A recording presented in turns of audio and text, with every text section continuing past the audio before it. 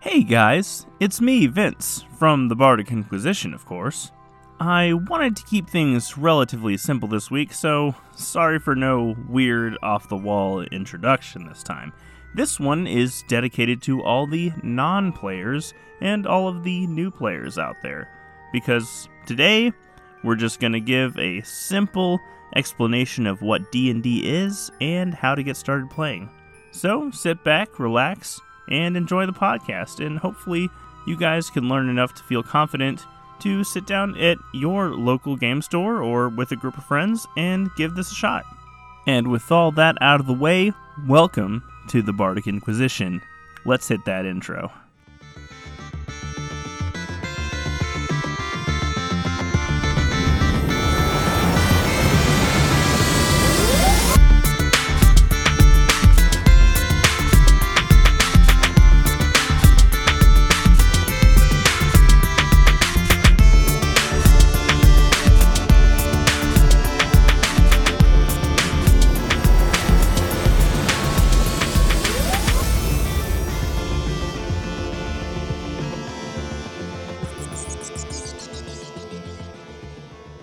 So, D&D, what is it, right?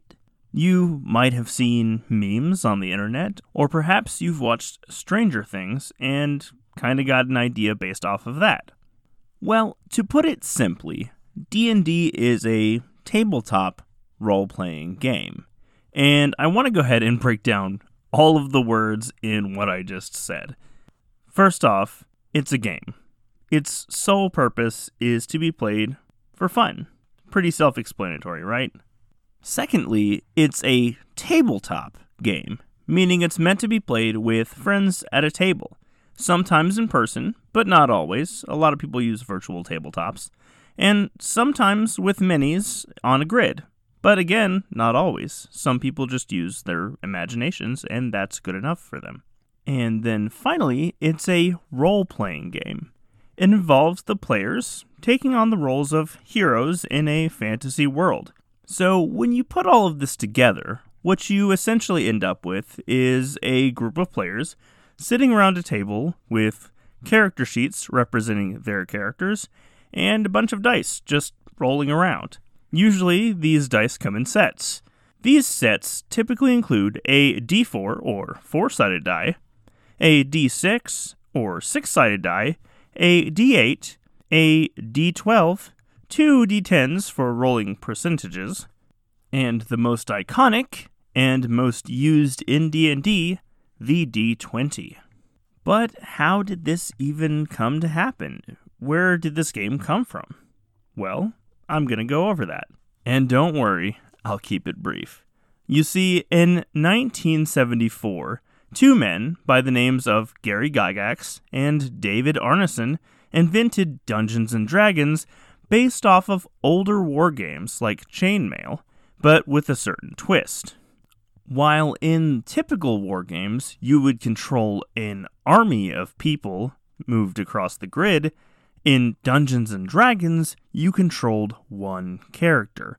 And that's kind of where the role-playing aspect came in. You see, with war games, it's really all about just the battle, the combat. But with Dungeons & Dragons, well, since you're only controlling one character, it only made sense that you would control this same character outside of combat. And this made for a pretty interesting and unique game. However, while it was relatively popular amongst typical wargamers at the time, it was not without its fair share of problems. You see, the 70s had given rise to something known as Satanic Panic. Coming right off the back of the string of murders that was tied to Charles Manson and the Manson family, as well as other serial killers like Ted Bundy, America was understandably in a state of high alert, looking for possibly anything that could be tied to the occult. And in 1979, when a boy by the name of James Dallas Egbert went missing from his dorm at Michigan State University, people were looking for reasons why. Amongst the curious people were James's parents, who hired a private investigator to find out why he went missing. One of the first places the private investigator went was James's room, his dorm. And in James's room, he found D&D books.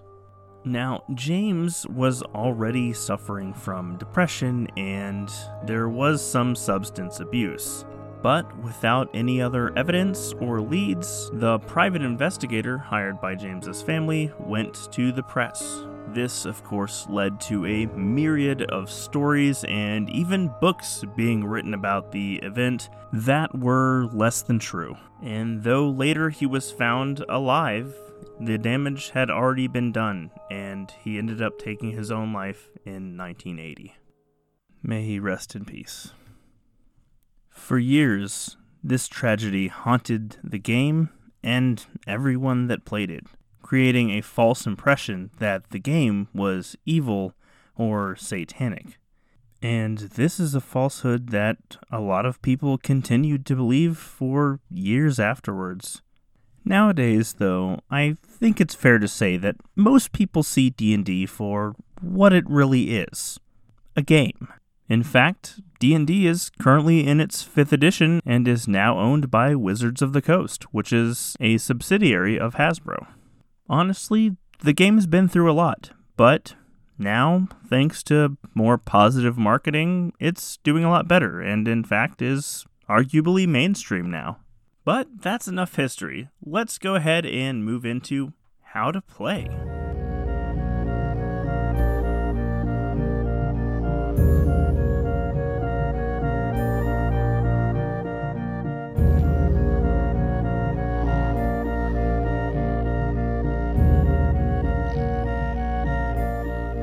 A typical game of D&D consists of a dungeon master acting as 1 part guide, 1 part storyteller, and 1 part referee, and typically 3 to 6 players using either characters that they made themselves or pre-generated ones. Meant to be played around a tabletop or a virtual tabletop, a game of D&D is typically balanced between 3 pillars. Exploration, such as traveling the world, touring a vast city, or delving into a dangerous goblin-infested cave in search of treasure. Social interaction, which involves the characters talking amongst themselves or other non-player characters controlled by the DM. And of course, the third pillar, combat, which is, the fighting part. But what about you? How do you go about actually doing anything in the game? Well, it's actually more simple than you would think. You see, D&D uses a system of 6 primary stats and a lot of dice rolling to determine your character's abilities in the game. Number 1, strength. This is how hard you can hit and how much you can lift. Number 2, dexterity. This is how quick and agile your character is. Number 3, constitution. This is your physical endurance and determines the number of HP or hit points your character has. This is basically your in-game health, what allows you to take hits in combat. Number 4, intelligence. This is how much you know, how knowledgeable you are. And number 5, wisdom. This determines kind of your street smarts, your sense of intuition kind of. And then there's number 6, charisma, your overall charm and confidence. And these 6 stats all contribute to what your character does, or at least attempts to do in D&D. For example, dexterity might be used when your character attempts to hide, or wisdom might contribute to a roll when you're trying to discern if someone is lying to you. And these are typically for you, just generally a d20 roll, adding any bonuses that you have to those skills. Now, just as a note, sometimes you might have advantage or disadvantage on these rolls. That simply means that you'll roll 2 dice whenever you roll, and if you have advantage, you'll take the higher roll, and if you have disadvantage, you'll take the lower roll. Outside of combat, the game is pretty straightforward. Your DM lays out a scene before you, and you simply react to the environment. Sometimes your DM will ask you what you'd like to do. Other times, you or another character might feel inclined to simply state what you're doing.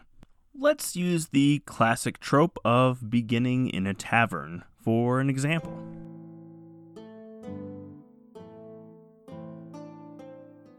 Our story begins at the Wood Hollow Inn. Known for its whimsical charm and pleasant atmosphere, the inn is typically brimming with activity. This night, in particular, the inn is relatively quiet. Looking about from your table in the corner, you can see small dancing lights flitting about, illuminating the tree-like inn. The sound of light chatter fills the air, and the smell of warm apple pie lingers about, giving the sense of comfort. What are you doing on this relatively uneventful evening? At this point, the players typically begin role-playing. Someone playing a roguish character might announce that they're going to try to pickpocket the other guests, and the DM might ask for a sleight of hand check. A person playing a more devout character, such as a cleric or paladin, might simply state that they are saying a quick prayer over their meal. Another character, perhaps a bard, might be flirting with the waitress while their friend, the fighter, sits next to them enjoying their glass of mead. You see, simple actions like talking to a person or walking around town do not usually require rolls, whereas typically skill-intensive actions, such as pickpocketing, or trying to persuade a certain waitress to give you a discount on your meal, might require a skill check. Like I said, relatively straightforward. But now, let's move on to the most rules-intensive part of D&D, and that's combat. At the start of combat, everyone rolls something known as initiative. This is simply just a d20 roll, plus a modifier on your character sheet called your initiative modifier. This is to determine turn order. Once turn order is decided, with typically the higher rolls going first and the lower rolls going last, combat proceeds, starting with the first player and then going all the way to the last one, resulting in the first round of combat. Now, just as a side note, a round is 6 seconds. For some people, that won't really be relevant, as it's really only used in determining the duration of things like spells.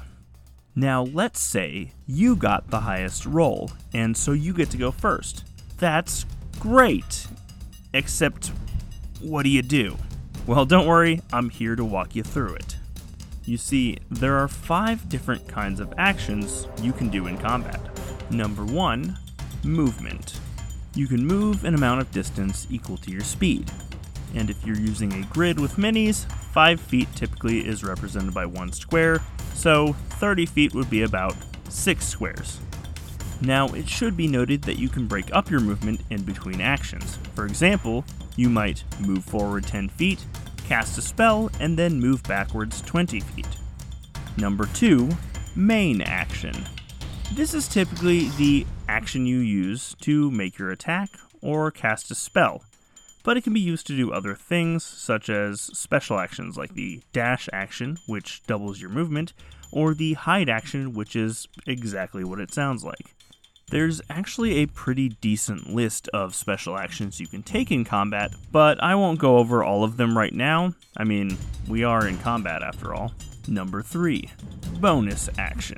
This one really only comes up if you have spells like Healing Word, or class features like the Bard's Bardic Inspiration that require a bonus action to use. Number 4, reaction. This type of move is special in that it can be taken on someone else's turn. Typically, a spell or ability will say if it's a reaction, but there's one type of reaction that everyone has access to, and that is the attack of opportunity. An attack of opportunity can be used to hit an enemy with a melee weapon that you're holding if they are in melee range and move away without taking the special disengage action. Number 5, interaction. This one's relatively simple. It's just doing a small thing, like drawing a weapon, pulling a lever, or speaking for a few seconds. Once you're done doing everything on your turn that you want to do, you simply pass the turn to the next character. And the turns and rounds pretty much proceed this way until the battle ends. Usually because the enemies are dead or there's some kind of truce made. But that brings me to my next point. What happens if you die? Luckily, D&D is fairly forgiving. So when you reach 0 hit points, by one method or another, you're not necessarily dead yet. In fact, when you reach 0 hit points, you begin dying. If your turn comes around and you are dying, you simply make a death saving throw, or death save for short. This is a simple d20 roll with no modifiers. Rolling a 9 or lower counts as a failure, with a 1 counting as 2 failures. If you get 3 failures, your character dies. You also die if you take a single hit that does damage equal to 2 times your max health. However, rolling a 10 or higher counts as a success, and if you get 3 successes, you stabilize. Now, if you roll a nat 20 on a death save, or if you are healed, your character instantly goes to 1 HP, or however much HP you were healed for, and is no longer unconscious or dying. After a battle, loot is often awarded. This can be currency, such as copper, silver, or gold coins. This can be gems, or sometimes even magic items. You might also earn XP or experience points, depending on how your DM handles leveling. Like a lot of other games, as you play through your sessions, eventually your character levels up. This gives your character access to more abilities or spells, and this, in combination with finding magic items, exploring the world, having fun with friends, and engaging in tactical combat, are all reasons that so many people enjoy the game. Aside from being a tabletop role-playing game, D&D can pretty much be whatever you want. It can be a gritty, horror-filled game where your character could die at any moment, or it can be a light-hearted, high-fantasy game full of laughs and jokes. At the end of the day, it really only boils down to finding the right group of friends to play with. So, get out there. Maybe have a look around at your local game store, or gather some of your close friends and get some games going. Maybe even take up the mantle of DM yourself, like I did. Some people might say this is bad advice as you've never played, but I'll be honest with you, I never played a single game of 5th edition before I picked it up and started DMing. There are a plethora of resources out there if you decide to do it, and more power to you if you do. But that's all I've got for you guys today. Let's go ahead and move on to the outro so we can get you guys out of here.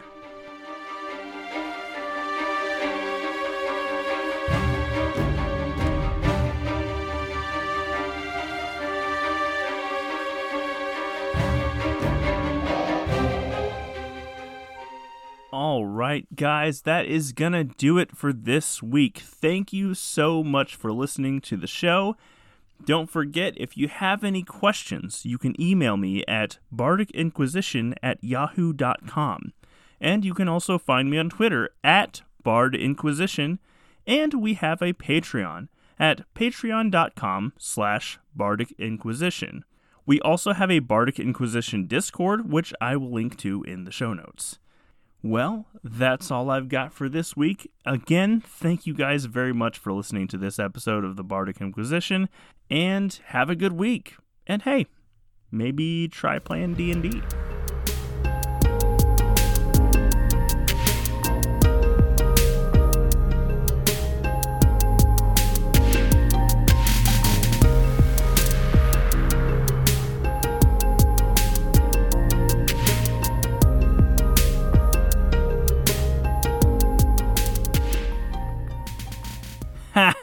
I have show notes now, so I don't even have to do this part anymore.